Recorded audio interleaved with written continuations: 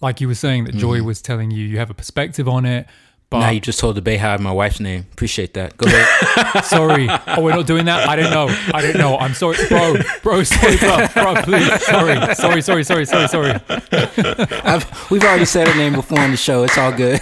I'm just... The man who demands confidentiality just outs somebody else. I'd be outing everybody, man.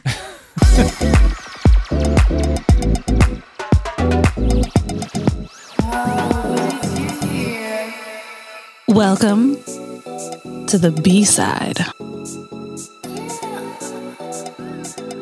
The Music Snobs.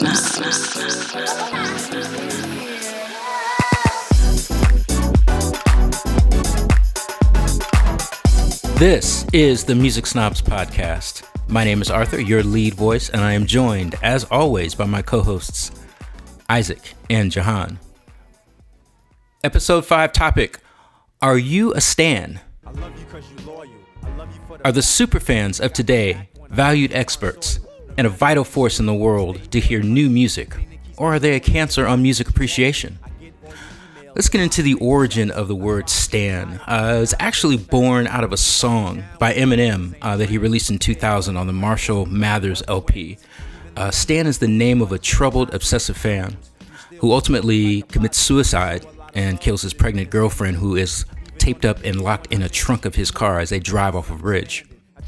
The term was then transformed about a year later into a diss to refer to a copycat MC by Nas in his song Ether on the Stillmatic album. But now, stan is a socially acceptable badge of dedication and also part of our common vocabulary that extends beyond music. Big groups of superfans, stans, probably the most famous is Beyonce's Bayhive. B or Bay? I want to get it right because I do not want the Bayhive. Right. Even a mispronunciation is punishable. Yeah. I mean, you got to respect that. There was an article that I read in The Guardian where they called the Bayhive, they referred to them as perhaps the most dedicated group of superfans on the planet. Another large group, another famous group, is Nicki Minaj's Barbs. Barbs have been referred to as a force of nature, according to Rolling Stone. If Nicki, and this is a quote, if Nicki is their queen bee, each member is a buzzing worker bee, intent on protecting and projecting her majesty at all costs. Even Prince has the Purple Army, who actually this weekend are wrapping up, I think it's the third celebration, an annual 4-day conference that happens in Minneapolis, centers at Paisley Park, where there's panels and reunions and concerts and even tours. And tickets go from, I think, like $550 for a general ticket up to $1,050 for a VIP all-access pass. These groups, man, I mean, they are part cheerleader, part street team, and part enforcer. Enforcer in what way? Right, good word. Frank Nitti type enforcement, where people that, I think it was Kid Rock. I think Kid Rock had made some off reference to Nicki. Fans didn't like. And here's the thing too. This is decentralized. Yeah. There's no. It's not like a fan club. They're like Frank Nitti, but not on the payroll. There you go. Yeah. They're like a non-profit Frank Nitti. Right, pro bono Right. pro bono services. But using social media, Instagram in particular, Twitter in particular, but even Facebook, even though Instagram and Twitter are probably more prolific because of the immediacy of the nature of the platforms. To be able to, somebody picks something up, they feel some kind of way about it, they begin to retweet and hashtag within, I don't know, minutes, hours, depending on what the offense, and I'm using quotes, whatever the offense is. Yeah. A group of people will just literally just target that offender's social media account. Kid Rock, I think, and on like an annual basis gets barraged with honeybee emojis just to let him know that we know where you live socially, I guess. You know, let me, before you guys get too deep into this, I gotta push back a little bit. I gotta ask a question at the same time. You said that stan is has become a common part of our lexicon, and I think you even said beyond music. I never hear this term. I never hear anyone say this in real life. Well, it's a verb now. It's no longer a noun. It's a verb. But I never hear anybody in real life say, yeah, so-and-so is a stan for so-and-so. Yeah, I think that depends on the crowd that you run with. I think certain demographics will probably use it all the time, and some demographics won't ever use it. Even if I use it, I've only ever used it very occasionally. Like Nas had used it as basically a diss for, some nut job, I guess.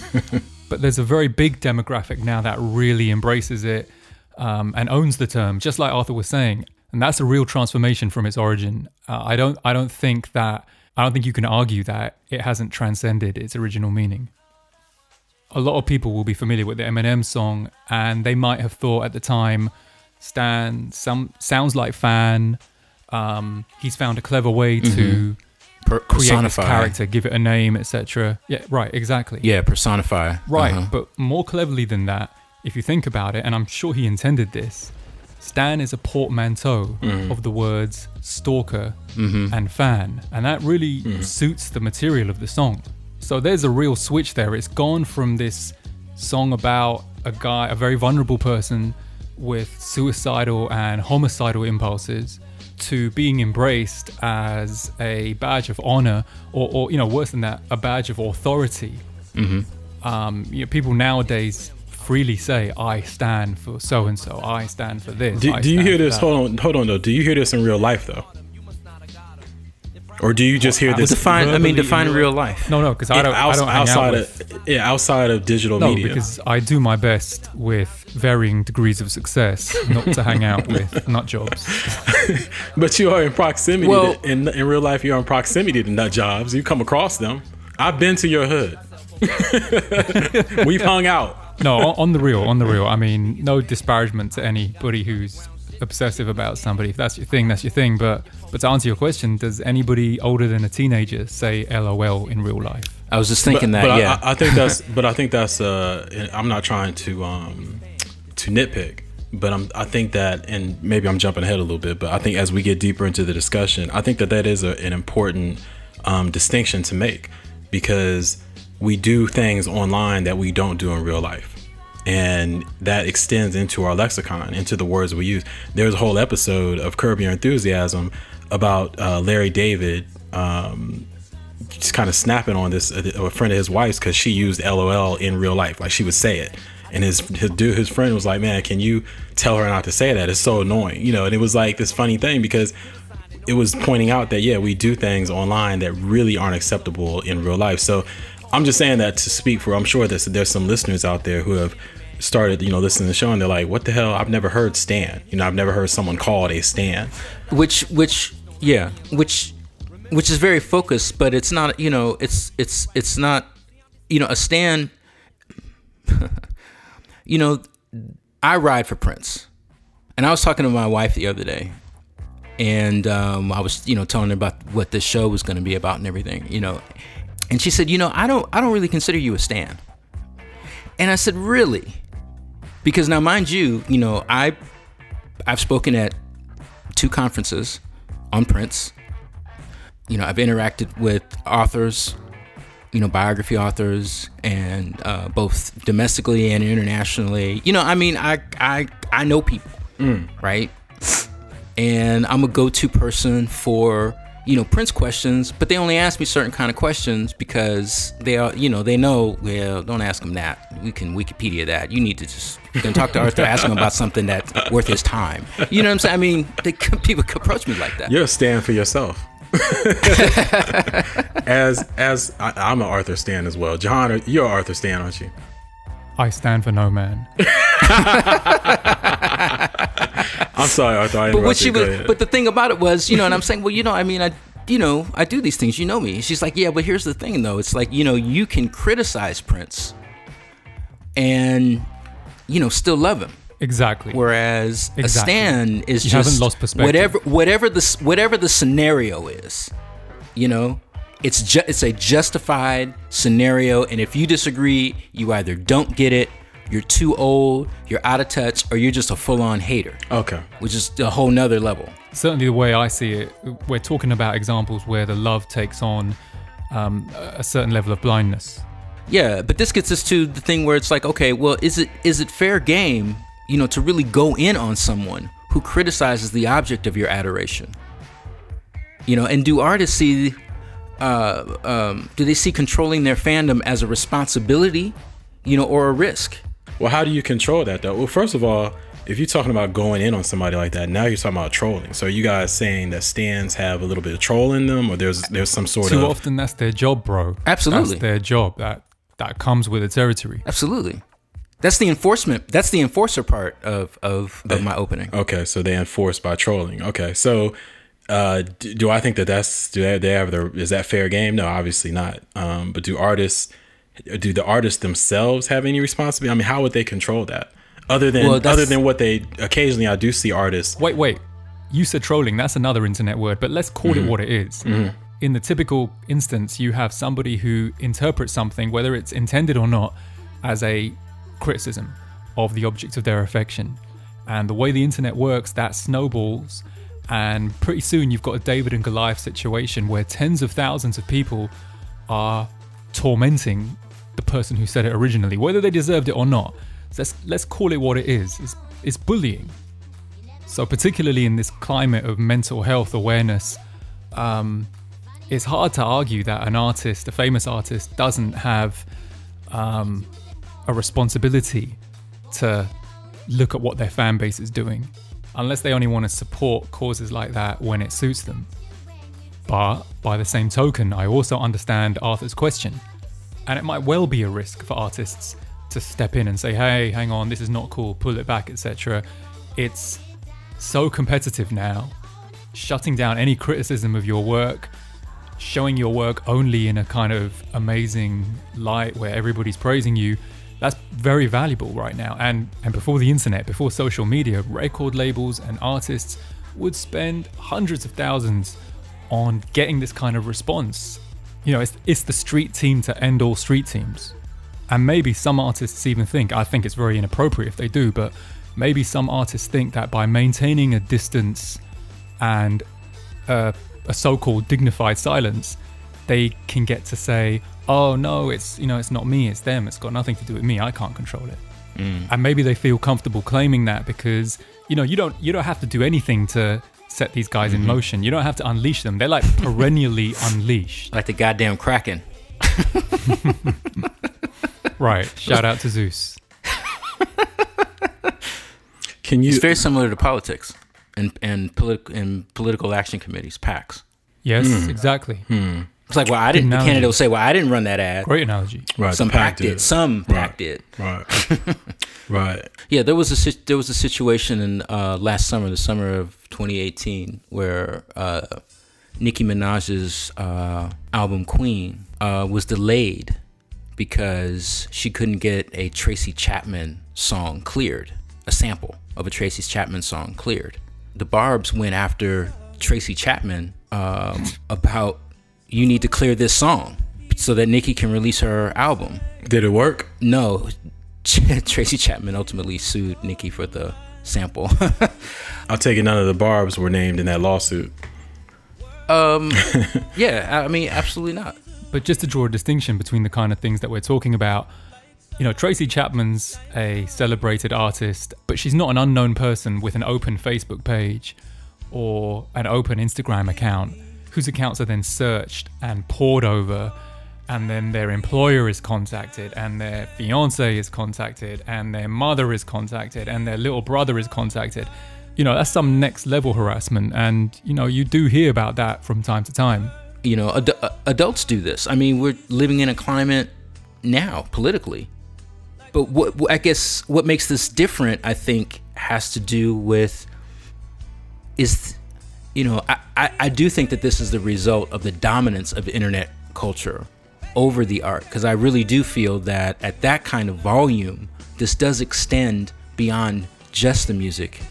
So where do you think internet culture should draw the line? Well, making it not normal for people to get terrorized online, that would be a good start. Maybe it's something to do with the keyboard here. I don't know. People get gangster when they're behind a keyboard, and even on email will say things that they might not necessarily say in person. Yeah, but that email I sent you yesterday, Jahan, I would say that to your face. I'm telling you that right now. I know what you're getting at. Right. But for real though, it's, that anonymity that a keyboard and a screen gives you, that breeds a particular brand of courage. Yeah, and that's something that, I agree 100% with that. I think what's interesting though about what you said is that, Arthur, you said something about internet culture over art. Yeah. So it sounds to me almost like these stands may start off, of course, they're in love with this artist's music, but then it becomes less so about the art and more so about the ability to stand. In other words, the ability to standing in and of itself as a verb becomes their, I don't want to say their obsession, but their hobby or their passion. It's almost like that's more important to them than the actual music. It's the ability to stand, the activity or the action of standing. I think some of this is about identity. I think this is about your what is your social media identity? What is your internet identity on Twitter or on Instagram?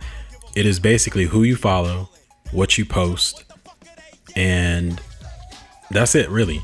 It's basically who you follow and what you post, and I guess kind of who follows you or how many followers you have. But really, what you post and what you say, that reflects your beliefs. What you stand, STAND, what you stand for, and so what represents you and what you represent. So it's a very narrow kind of it's a very narrow keyhole to look at somebody from, to kind of view somebody from. So in real life, obviously, we have a whole lot of other things. We have all the unsaid, unspoken things that we observe about a person that really gives us a better sense of their identity. Online, you don't have that. And so I think that these stands, STAN, these stands, they get obsessed with that online identity. These people, I'm sure that some of them are like this in real life, but I would guess that the vast majority of them are very different. But if this is a person who has crafted, this identity online and is presenting themselves in a way that is much different than their real life selves, that to me, not to play psychologist, but that to me kind of explains some of this vitriol and some of this aggressiveness, and some of these, and again, to John's point, where you're anonymous, of course, it gives you the shield and the strength, the courage to do and say things that you would never do in real life. So I think that those things combined are kind of, explain why this phenomenon exists.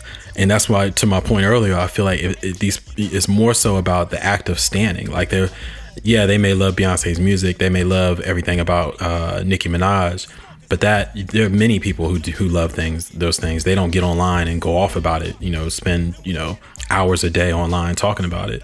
So I think that they don't evangelize.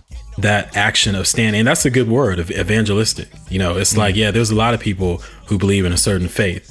They don't go to other countries and try to demand that other people believe these faiths. There's, and in some cases, colonize or exploit to demand and destroy civilizations in order to make sure that people follow their faith.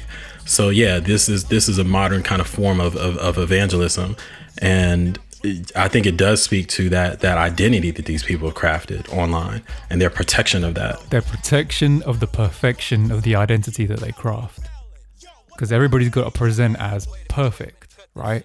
It's either, you know what, Jay, you'll feel me on this. It's either all good or everything is fucked up. You know what I'm saying? It's either there's no in between. It's either all good or I'm depressed. And it's interesting that for so many people, staying quiet isn't an option. Thank you. That's what I was just about to say. The irony is that the internet gives you the ability not to be judged. Don't say shit. Don't post a picture. Right. If you don't post a picture, you gotta type it. You can't be judged. But look, I do want to counter this though, because another let's say purpose, for lack of a better word, but another purpose of stands and I said it at the top of the show, is to promote Street Team, and amplify the great things that they feel, and sometimes factually, these artists do.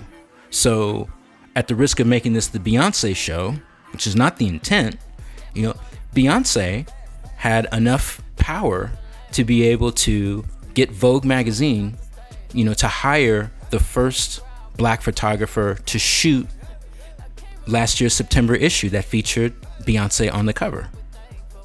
Isn't that something that should be acknowledged? 100%. But is that the result of superfans, though? Yeah, what's that got to do with Stan? Arthur just looked at me like...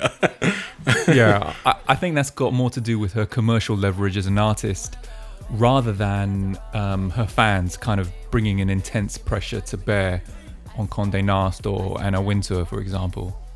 Like every artist has people who love them. But I think what we should be talking about is that category where that love goes to an extreme level. My question to you guys, though, very quickly, I know we got to move on, but very quickly, the point of music discussion and having interaction with other people who want to talk about the music that you're listening to is obviously not to agree upon everything. It's to spark new thoughts, spark conversation, spark different avenues to explore, blah blah blah, and to kind of inform us all and take us places that we didn't really expect to go or couldn't get to by ourselves. So I feel that you guys talked about Beyonce. To me, one of the best examples of fandom recently was when her younger sister's album came out. When Solange's When I Get Home comes out, and immediately, I guess people listened to it as soon as it dropped and hit, almost like they were listening to it with their phone in their hand, waiting to tweet or post about it. And you got this onslaught of, almost as if the Messiah had come back and dropped an album. It was like about instant classic, and even better than that, bro. I can't even use some of the adjectives they use. I can't remember all of them. But it was iconic. Was almost like the beginning point. It was like that was track one. Track one was iconic. Then we just went up from there. And even I think the album dropped in early March, so they were saying that Black History Month was extended, because of Solange. It was just Women's History Month was March, and then she did. It was hyperbolic to the point of it was just an extreme amount of love, and it's okay. Talking about right, nobody's talking about it now, but it's okay. If you have that, right. It's okay if you have that vibe. But my point in bringing this up is that, to me, it left fandom and standom when it got that whole sense of, if you don't get it, then you don't understand. That was the vibe of all those posts. And I think all that instant classic stuff does a direct disservice to the artist. We talked about it on a couple shows ago with when Daytwan was with us, talking about the instant classic and how you need to listen to an album a few times. You need to absorb it. You need to digest it. But right now, standom is demanding that you listen to an album as quickly as possible so you can jump online and start standing for it. Yeah, I think that particular example, it might go more to your earlier point about identity in terms of who do you want to show people as representing you, whether you listen to them or not, whether you like the music or not, whether you're actually looking at them as a musician or some sort of socio-political representation of your ideal. I think it might go more to that than being a super fan for someone's particular music or a stan for someone's particular brand of music or album or whatever. Absolutely. That's my point. Absolutely. So should we look to the social media platforms to control the abuses? I mean, how integral are the social media platforms to the creation and spread of stans? Well, I think when you use the term abuse, all Instagram and I believe Twitter and I think even Facebook has now, where you can report somebody. You can say this post is out of pocket, and you can report them. That's a technique that a lot of stans use, though, by the way. But oh Jesus! But really, what is that's wild. Yeah. That's wild. This person is abusing Beyonce. You need to take her post down. You need to take the whole account down. This person said they didn't like Solange's album, so you need to take their account down. That's wild. But I think though that's my point though, is how do you define abuse though? What is abuse? You're saying it's subjective. Well, and to a certain extent, I mean, there's obvious yeah. abuse, and then there's some abuse that's subjective. So, well, how can Instagram police that? It's not music, but look at one of the accounts that's responsible for the most amount of abuse and getting the most amount of, fanatics mobilized. It's Donald Trump's account. Be careful, man. We may have some Trump listeners, man. you fucking up our money, man. Listen. We may have some Trump, like Mike said, Chris Rock. Republicans buy sneakers too. To quote our immortal poet, Chris Rock, they'll listen to this and they'll be like, he ain't talking about me.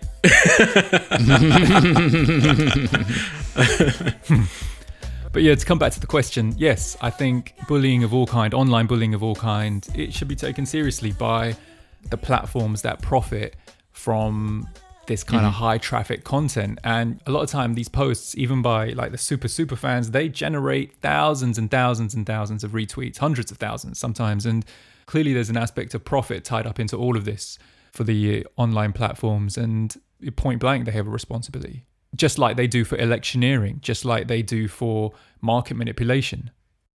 Let me ask you guys a question though, and I apologize if you kind of already answered this between the lines. Is standing hurting music? Is it hurting music culture? Well, while we think about that, let me just take a quick episode break and talk about our sister show, Snobs on Film.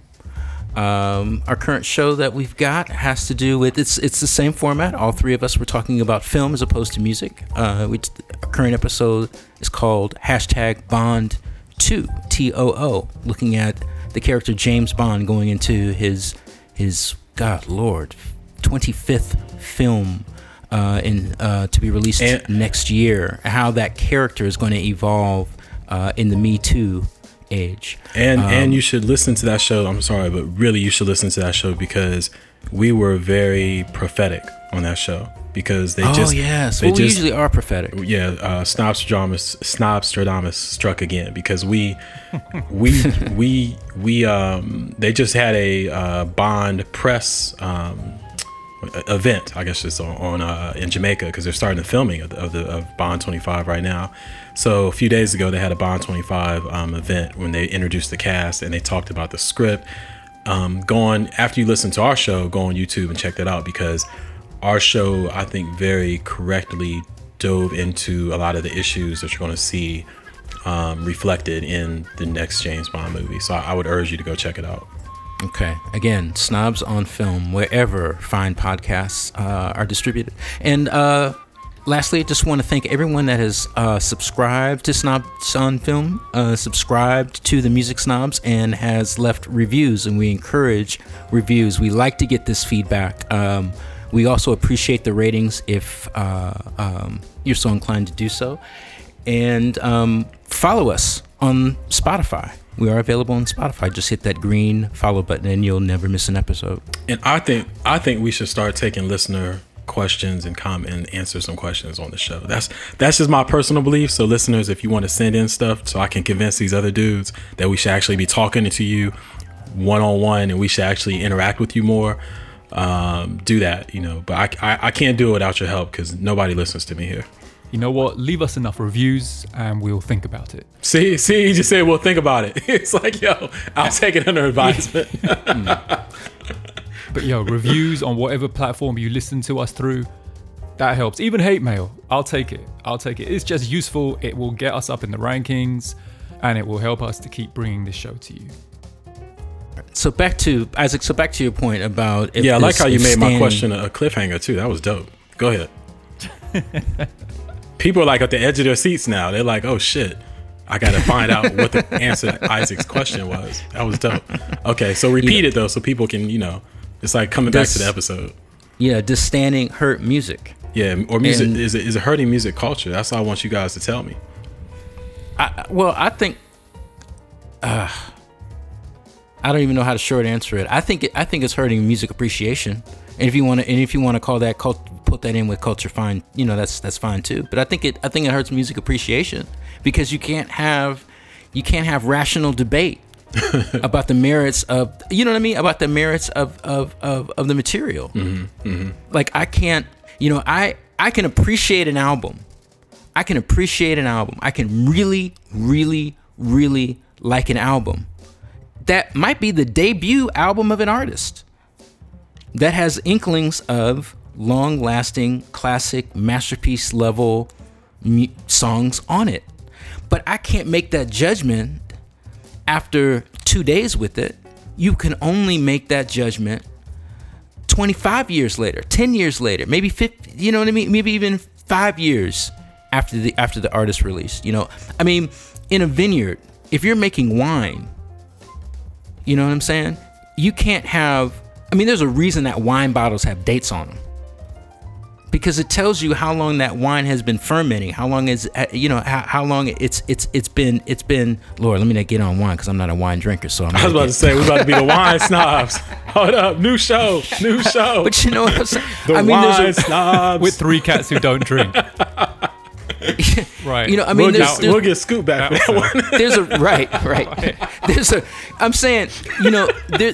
There's a reason why people still.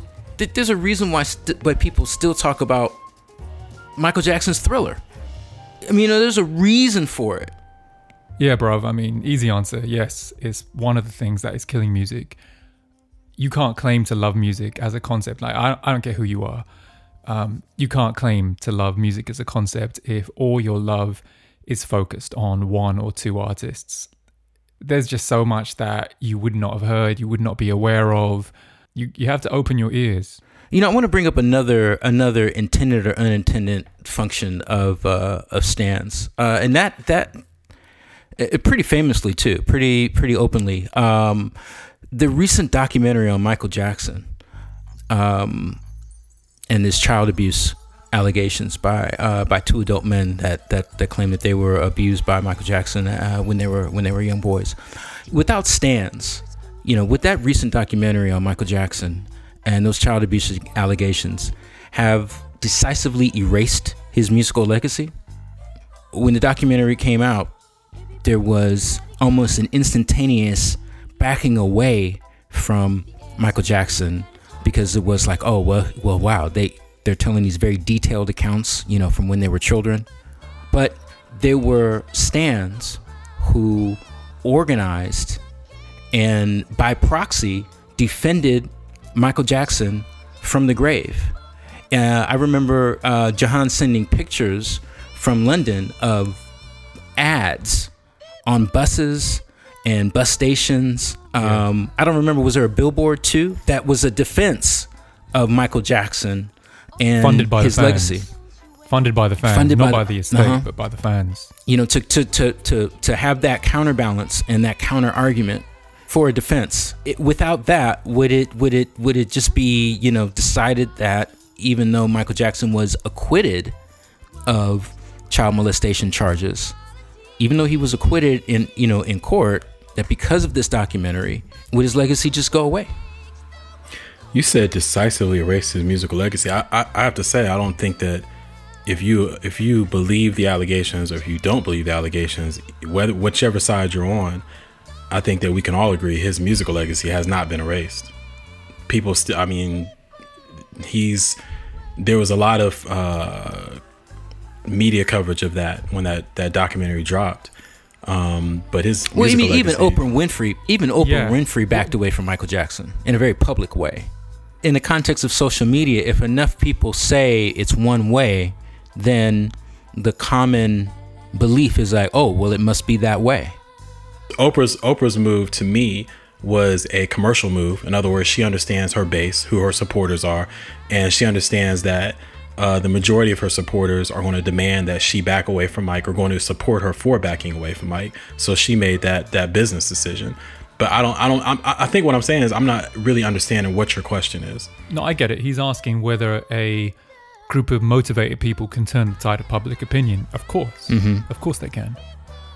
If you take the example that Arthur raised, the Michael Jackson leaving Neverland example, all the coverage even in newspapers or online editorials in newspapers, it seemed to adopt an overwhelming presumption of guilt, based not necessarily on the information that might have been in the public domain beforehand, but was the information presented in this documentary. In the wake of that, you had many people online, including some high-profile celebrities like Oprah Winfrey or Louis Theroux, etc., who seemed to embrace the documentary and took the position that he was guilty. The Michael Jackson stans, and stans is important here because they're fans who knew about him and seemed to have a lot of information that contradicted, or could at least contradict, the accusations presented in the documentary. And the stans posed their counter-arguments in a very systematic, researched, persuasive way. Yeah, it was like evidentiary. It gave Michael Jackson a defensive voice, a voice that he himself could not provide because he is in fact deceased. But to be fair, we established early on that one of the key components of being a stan is that you're going to defend your guy, your girl, no matter what. Mm-hmm. So how much, if this were a court of law and we were talking about this, I would, and I was going after the stans, and Arthur, you presented your case as far as, well, these stans, they did do a job of defending Mike because he couldn't speak for himself. And everybody deserves a defense, supposedly.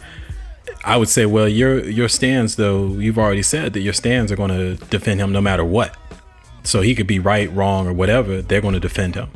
So yeah, I think that this defense was pretty well, thought out. It's pretty well thought out. It wasn't just a blind. But it didn't start from a fair place, is what I'm saying. It started from a place of, we are going to defend him no matter what.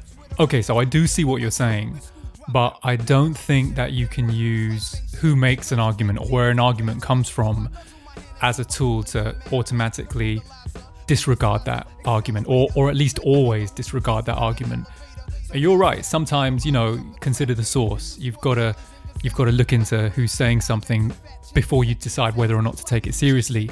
But you also have to look at what's being said. And you mentioned if this was in court, yeah, you'd have to look at that material dispassionately and evaluate it for what it is, as hard as that may be sometimes. Right. No, I agree with you.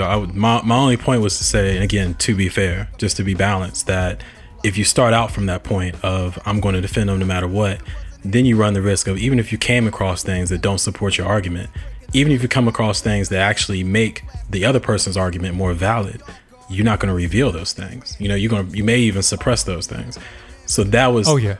No argument. Right. That was my point as far as saying, yeah, I get what you guys are saying, but to be fair, those people started at a point that wasn't really balanced. All right, round table. 1 question, 3 answers. This episode, we major. What was your most memorable encounter with a celebrity? Good or bad, right? It's just your most memorable encounter with a celebrity. Absolutely. Okay, I'll go first because, to be honest, mine is not going to be I think as good as you guys, is because, for the simple fact that there's so many of them I can't actually say because formally... That you can't? I can't say because formally, as a journalist, I was, fortunate enough to interact and interview and talk to a lot of famous people. And there was many situations... where certain things happened or certain things were said, or just things that, it involved things that I knew I could, never print and I could never actually, say or talk about. So I will say this, though. This one has stuck with me. All right. I believe, not that everybody who's listening to this show has heard every show we've done, but I think I even mentioned this on a previous show. We have stands. We do have stands. We've got stands. It don't matter what the fuck I say. We're going to get love. Let's end the show right now then. So I did an article. I got commissioned to do an article for, I believe it was Honey Magazine, many moons ago. And they asked me to do it. It was a last minute thing. I was coming back into Chicago from New York or somewhere. And the situation was I had to land get in the car and drive to this hotel where this singer was staying at, and everything had to work out perfectly as far as the time. You had to land on time, get in the car on time, pray to God the usual traffic on the Kennedy wasn't as bad as it usually is, and get to I believe it was in the Gold Coast, get there on time. So I did all that and got there, and she came downstairs, met me in the lobby. This was a singer who I had who I I'm not gonna used say, to have a crush. I'm not. Everybody had a crush on this singer. I had a crush on this singer. Yeah, including Fife. Fife Dog had a crush on the singer and wrote a instant classic, a limerick, iconic verse about this singer. So Dawn from En Vogue comes downstairs, sits in front of me, and she literally, I'm not, it may sound like I'm making this up, but she was glowing. Dawn Robinson. Jay, I'm telling you, Dawn Robinson. You ain't gotta say Dawn Robinson, though. It's Dawn from En Vogue. Dawn from En Vogue. Are we talking about Last Dragon Glow? We talking about next level. I mean, I don't want to get, I know our show is like rated R, but NC-17 sometimes, but I don't want to get too, it was like some, you know what I'm saying? It was just like, she was just like, she floated downstairs, sat down in front of me, flawless skin. I don't even think she had makeup on. She was just gorgeous. But I was a professional at this point, so I was cool, calm, did the interview. We had a great time, great conversation. And she was there. This was the oh God, why is this leaving my mind? Raphael Sadiq, Lucy Pearl. It was the Lucy Pearl days. So that they were here performing at the House of Blues. And so, we had a really long conversation about not just Lucy Pearl, but the En Vogue days. She told me a lot of things that happened between her and En Vogue, and what's Foster? What's the producer? Foster McElmore. Yeah, Foster McElmore. Yeah. So, but I can't remember how it happened. But I sent her the long form of the piece, and I think at that point I knew that it was going to be greatly edited to fit kind of the honey aesthetic. So I sent her kind of the raw version, and I emailed it. I don't remember how much time passed, but one day I get this call. The call to end all calls, bruh. Dawn from En Vogue calls me, and she's like, her words, I can't remember exactly, but I'm paraphrasing her. She basically called to tell me that she read the piece and she broke down in tears. So at that point, I'm like, I made Dawn from En Vogue cry, and not in a bad way, you know what I'm saying, in a good way. So that was like, putting that on my resume. That's at the top of the CV. Mr. Perry, we want to hire you. I made Dawn from En Vogue cry. You know what I'm saying? It's like, what else do you need? That's hire me. I'm good. Right. So that moment, I can think of a lot of times in my career, not just as a journalist, but since working in the creative industry and just as a creative director, copywriter, and just writing things and encountering people and celebrities and having all these conversations that really, because as celebrities are people too, so they want to get things off their chest that they know they can't really really talk about. So if they get comfortable with you, they start talking about shit, and it's like, okay, I can't print that, or I can never tell anybody that. There's been a lot of those. That moment meant a lot to me. Because here's a person that, we joke about it, I had a crush on or whatever, like everybody else. But En Vogue hit when I was, I don't know, early teens, maybe. And so this is a group I knew about for a while. I've been watching her for a while. And so when you are at that point in your career as a writer and you write something and somebody who you admire calls you and says, yo, you hit it, you hit these points so well, and you define these things so beautifully that it made me cry. That was, that, and she took the time out to call me, you know what I'm saying? It wasn't like she could have just emailed and say, hey, this is great. She called and we had another conversation. So that was probably the encounter that I can reveal that I think was, that stands out as special to me. That's a good one. That is a good story. That is major. Yeah, I can't imagine how that would have felt. And I can understand, like, putting yourselves in the shoes of an artist. So much is said about you, particularly, if you've left groups, if you've split with people, etc. So much is said about you that's negative. For someone to tell your side of things and, feel like you've been heard and feel like you've been captured in that way, I can understand how somebody would feel touched by that. All right, who's next? Mine's whack, by the way. Jay, I've got like 5 of yours. I know 5 of yours by heart. So if yours is whack, If yours is whack, it's because you're holding back. Because I got a lot of yours. Okay, well, this isn't a funny story or anything, but when it's safe for radio. when I was very young, I met the members of Mint Condition, and it was they were opening for Toni Braxton, and they were her band basically during the show. And Toni Braxton had come to London. I was working at the Gap after school, and they came in the store. And just through a weird quirk of fate, I met the members of Toni Braxton's band, and we got talking, and they invited me to the show, and me and my cousin Rusty, and we went to, and they invited us backstage and introduced us to Mint Condition. And backstage we just spent the whole evening talking to Ricky from Mint Condition, Stokely, and Chris Dave. It was probably one of the first times that I'd met a major musician, in my eyes, a major musician, skill-wise, a major musician.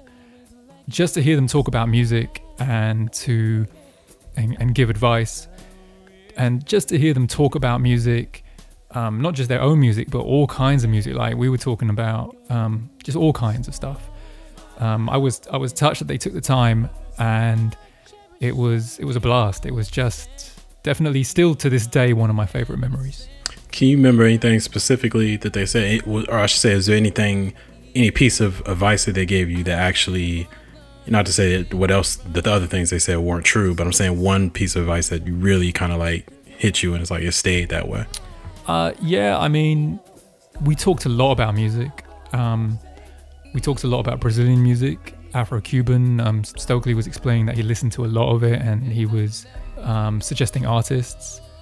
We talked about the Minneapolis thing with Ricky, etc. And Chris was talking about his background, and I think it was just for me the joy of talking about music the way that we do, but that was less common for me back then. To find people who were famous in my eyes and incredible in my eyes it was definitely dope. Anyway, Arthur.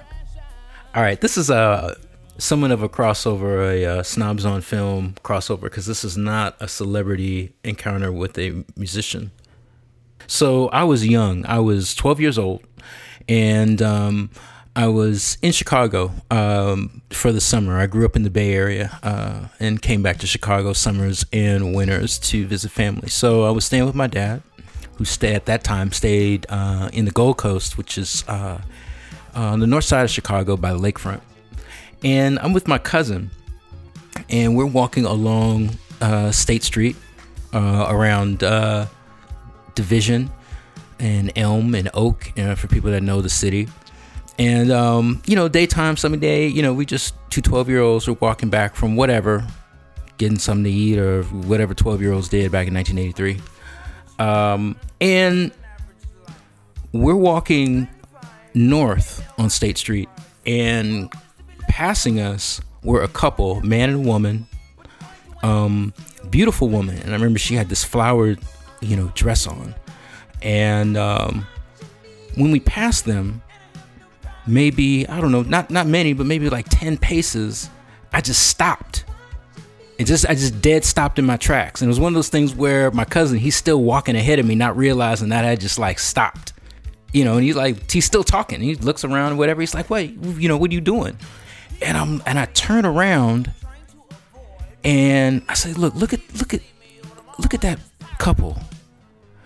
The man had on like kind of like a silk shirt, some kind of pattern on it, and he had on solid red pants and was wearing gold boots. Right? Typical day in Chicago. Typical day in Chicago. And I said,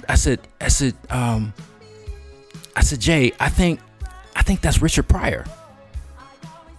My cousin was like, nah, I ain't him. That's not him. I'm like, no, come on. And he's like, what are we going to do? We're not going to walk up on Richard Pryor, And I'm like, no, man, you got to come on. And so we're looking in storefronts that were, that we had already passed. So we were like kind of like looking in shops and everything like that, kind of looking through the windows. And I spot him in one store. right? And so I go in, and my cousin, I think he was too scared to even come in. I just remember being by myself. So if he was still with me, I just forgot all your existence at that point. So he's like looking through some kind of clothes or some kind of rack, you know, and I kind of go up to him, and I'm 12. So I'm looking up. Obviously he's taller than me, you know, and he kind of looks down and he says, "Hey, little man, how you doing?" You know, and I say, "Mr. Pryor, you're my absolute favorite." and the look on his face when I said that was one of, I can only describe it as part pride and part disgust, because, you know, Richard Pryor in 1983, he was most known for his recorded material, his recorded stand-up material. That Nigga's Crazy, It's Something I Said, Wanted, Live on the Sunset Strip, you know, and his concert movies were, you know, of the same material. I think the movie that he had out that was most current at that time would have been Stir Crazy with Gene Wilder, directed by Sidney Poitier. And that was a PG movie, you know, but still, I was just like, you could tell, I mean, like, look, man, you are like, I've listened to the albums. Like, nah, I ain't talking about that Stir Crazy shit. I can go through Mudbone right now. And he looking at you like, let me talk to your parents. Word for word. Where are your parents? Right. So when I said that, you know, he had this look on his face and he was like, oh, you know, okay, that's great. You know, it's like he just feel awkward, you know? And I asked him for his autograph and he says, yeah, I'd love to. I don't have anything to write on. And it wasn't like I was walking around with a notebook. So I just patted my pockets or whatever. And I had $1 in my pocket. So I handed him the $1, and I guess he had got a pen from the proprietor of the store or whatever, and in red, like, felt pen, you know, he wrote, "To Arthur, best wishes, Richard Pryor, 1983. Please tell me you still have that. You still got that? Yeah, I got it. I got it. Shake it for these dollar bills. You know I'm never faded, baby, Copperfield. Want you to turn me on, it's your favorite song. Don't stop until you get enough, baby, get enough. All right, that is a full lid on this episode of the Music Snobs podcast. Again, you can subscribe to our show in iTunes via the podcast app or your iTunes app on your Mac or PC. We are also in Spotify, where you can hit that green button and follow us. Our IG handle is The Music Snobs. Our Twitter handle, Total Music Snobs. You can search The Music Snobs on Facebook. We are online at themusicsnobs.com. And we invite you to check out our sister show, Snobs on Film. Next episode up, following, a week later, after this release, is going to be on the Avengers Endgame, the final Avengers MCU. Isaac Standfest episode. Isaac stands for Thor. Isaac stands for Thor. That's what it is. I do stand for Thor. That's true. That's true. All right, that's a full lid. We see you next episode.